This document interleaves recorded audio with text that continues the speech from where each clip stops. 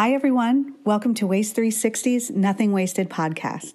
On every episode, we invite the most interesting people in waste, recycling, and organics to sit down with us and chat candidly about their thoughts, their work, this unique industry, and so much more. So thanks for listening and enjoy this episode.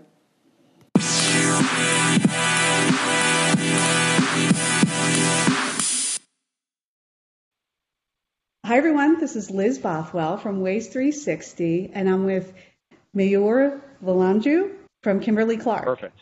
Welcome, and thanks for being on the show today. Thanks, Liz. Thank you so much for your time.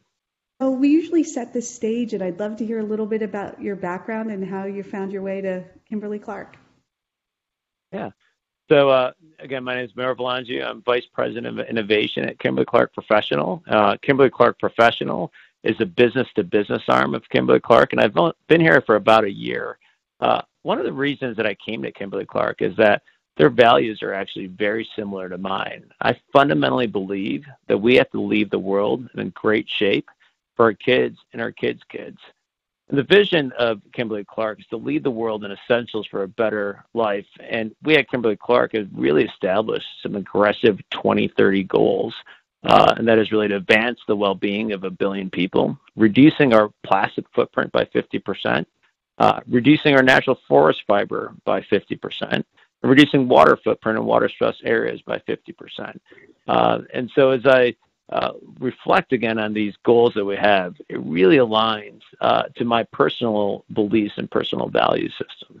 Well, I love that you're doing that, and it does align with your personal beliefs. And with that, I'd love to hear more about the Right Cycle program. Yeah, the Right Cycle program is a great program. And what it is a program where we sell PPE, which is personal protective equipment. That's inclusive of protective clothing, nitrile glove, mask, and safety eyewear. And that PPE helps protect employees that are working in manufacturing environments and other environments at their jobs.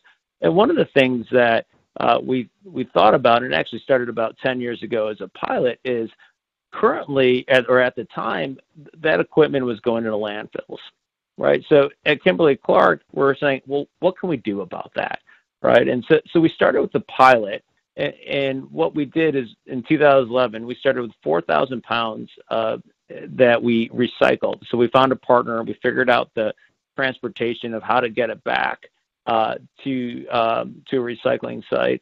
And now, over the last 10 years, we've expanded that program across Europe and North America to 800 customers, and we have recycled over 670,000 pounds of PPE in 2020.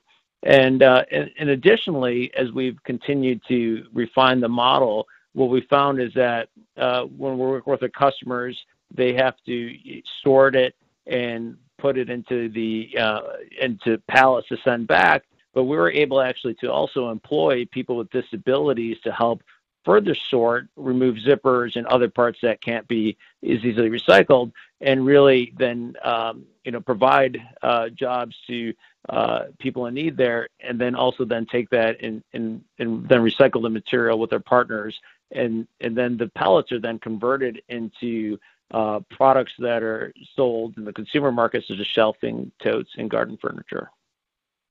Oh, wow, that's amazing. And I love how you all thought about it from start to finish, and even having people help with disabilities. You really thought of it in a circular way. And I can't believe it was 10 years ago. Did it expand due to COVID and our increased use of PPE?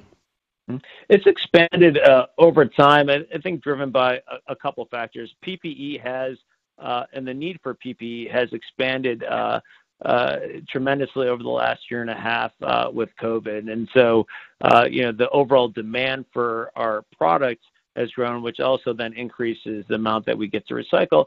But it also is being driven by us as well as our customers' goals. So we partner with customers to, let them know about this program, let them know how this helps the environment. And then a lot of our customers we're seeing also have environmental sustainability on their priority list. And so it helps them achieve their goals. So it really is a win-win across the board. It keeps product out of the landfill. We still provide great products that protect employees of our customers, and it helps the customers achieve their environmental goals. Fantastic. And can you talk a little bit about the process of the program? A lot of our listeners are waste haulers and recyclers and MRF operators, so I'd love to hear from the collection side of things all the way to the pellets and beyond. Yeah, and at our customer site, the thing that we ask for our customers to do is they have to set up within their in their workflow separate bins that collect just the PPE that we provide them. And so they do that. We have them palletize it, and then they pay for shipping back to our contact point where it's our sorting center that has the people I mentioned about that have disabilities that help actually further sort, remove the zippers, et. And then we have partners, recycling partners that we have set up in North America and in Europe that we work with to provide the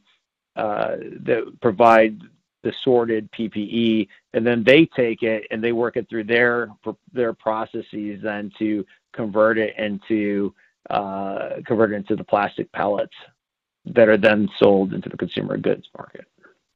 Gotcha. Okay, that makes sense.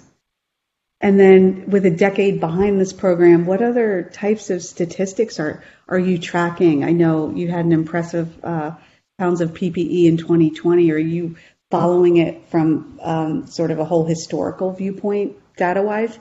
Yeah, and again, I don't have the exact data points, but it's gone from 4,000 in 2011 to 670,000 pounds. We started about just several customers in a pilot. We're now up to 800 customers. And as we look forward in the program, right now we have it in North America and EU, and we're looking at expanding it into potentially other regions, as well as we're continuing to look and add customers within North America and EU. And then we're also evaluating what other products can we look at incorporating into Right Cycle. Is there a way that we can look at towels that are being thrown away? Is there a way that we can look at even outside textiles or different things that we could take and keep out of landfill? So it's grown greatly over the last 10 years. I think that hopefully 10 years from now, we're also talking about, the same amount or more growth as we continue to expand into different adjacencies and geographies. Oh, that would be great. And I'd love to hear you guys that you have textiles on the radar. Yeah. That's great, because we see it from the landfill side of things, what an issue that is. So anything we can do to divert that, or even AI to help sort that, would be amazing eventually. Yeah. So what are the biggest challenges that you have had at Kimberly-Clark rolling out a program like this? The biggest challenge is that, it does take change in behavior from a customer perspective, right? They have to go in and change their workflow. They have to, and also, people are used to just throwing stuff into one bin, right? And so you have to train the employees to put stuff in certain, bins so it can be sent back to recycling. And we do notice when we first get product from customers, oftentimes that in our sorting center, we do notice that it has impurities, right? And so we'll work together with the customers in order to make sure that we get it as pure as we can coming back of just the PPE, because this is the way that it gets recycled into the recycling process. It really needs to be a fairly pure work stream, and I think a fairly pure stream of goods. And I think that's probably if we think about circularity in general, I think that the biggest challenge I see across the board is how do you pre-sort as best you can beforehand, and then it's the reverse logistics and setting that up in an economical way. Sure, that makes sense. I feel like that's always the case to make these succeed, right? Yeah. So is this a bigger piece of Kimberly-Clark's larger sustainability goals, and what do those look like? So the larger sustainability goals, so this is a piece of it, right? So we're looking, we have a variety of goals. One of them is to reduce our plastic footprints by 50%, reduce our natural forest fiber by 50%, and reducing water footprint by 50%. So we have a variety of different initiatives that we're doing to reach the goals. So, for example, for KCP, 100% of our North American grid electricity is offset with wind farms in Oklahoma and Texas. We're looking at recycled fiber content. We already use 67% of our fiber is recycled, and we're continuing to look at other ways to increase that. We have programs and initiatives beyond Right Cycle, looking at how do we use more bio-based plastics versus oil-based plastics, right? And so looking at different type of inputs where we can still provide the great products to our end users that allow their lives to be better on a daily basis, but doing it in a way that we continue to have environmental sustainability at the forefront of our thought. That makes sense. And those are lofty, but sounds like achievable goals. Yeah. We actually are, the management team next week is getting together for multiple days, right? CEO down, and we were talking about, sustainability and environmental impact, what type of initiatives, what type of resources to get there. Because, the great thing from the leadership of the company, it's not hey, we have to grow our business versus we have to be sustainable. It's an and. It's like we need to grow our business and we have to do it in a very sustainable way that leaves the world in a better place, right? And that is the mentality of the leadership team, which I think is fantastic. Oh, that is, because it has to come from there, right? In order for it to go down. I think that's fabulous. Now, do you think a program like this one could move to consumer side of things, or is it just more sustainable on the B2B side because it's a captive audience and they'll know how to ship back and all of that? What are your thoughts on that? I think there's potential to move to the consumer side. I think that it'll take steps, right? And so we're talking with other large retailers that they get returns and of different products. And so if a consumer returns things to a center, is there a way that can be a collection point to then feedback into the reverse logistics, right? I think that the biggest challenge with the consumer side is how do you set up those collection points on the reverse logistics to be efficient and also to have as pure of a stream. So it'll take an amount of change from a consumer perspective. But, I look at stuff where I know there's retailers that have that collect batteries or light bulbs, right? So there's reverse logistics are starting to get set up for separate industries, right? So over time, I think this is something that, I often talk to the team about circularity, right? And I think it'll be an unlock for circularity over time as these reverse logistics get set up, but it will take time and effort and change the behavior from a consumer perspective. Definitely, and it's always the case. I know we talk about recycling a lot on this show and in our articles, and it's one of those things without the accountability of the consumer, us, and also not just wanting it, but actually doing it, right? So bringing all the stakeholders together is important. That's awesome. So what's next for Kimberly-Clark around this program and your sustainability goals? Yeah. So what's next is I think with Right Cycle specifically is we are looking, expanding the customer base in North America and in Europe, and we're looking at what other geographies we should be setting this up in. And then secondarily, we're also looking at the products, right? So right now we are set up to do PPE.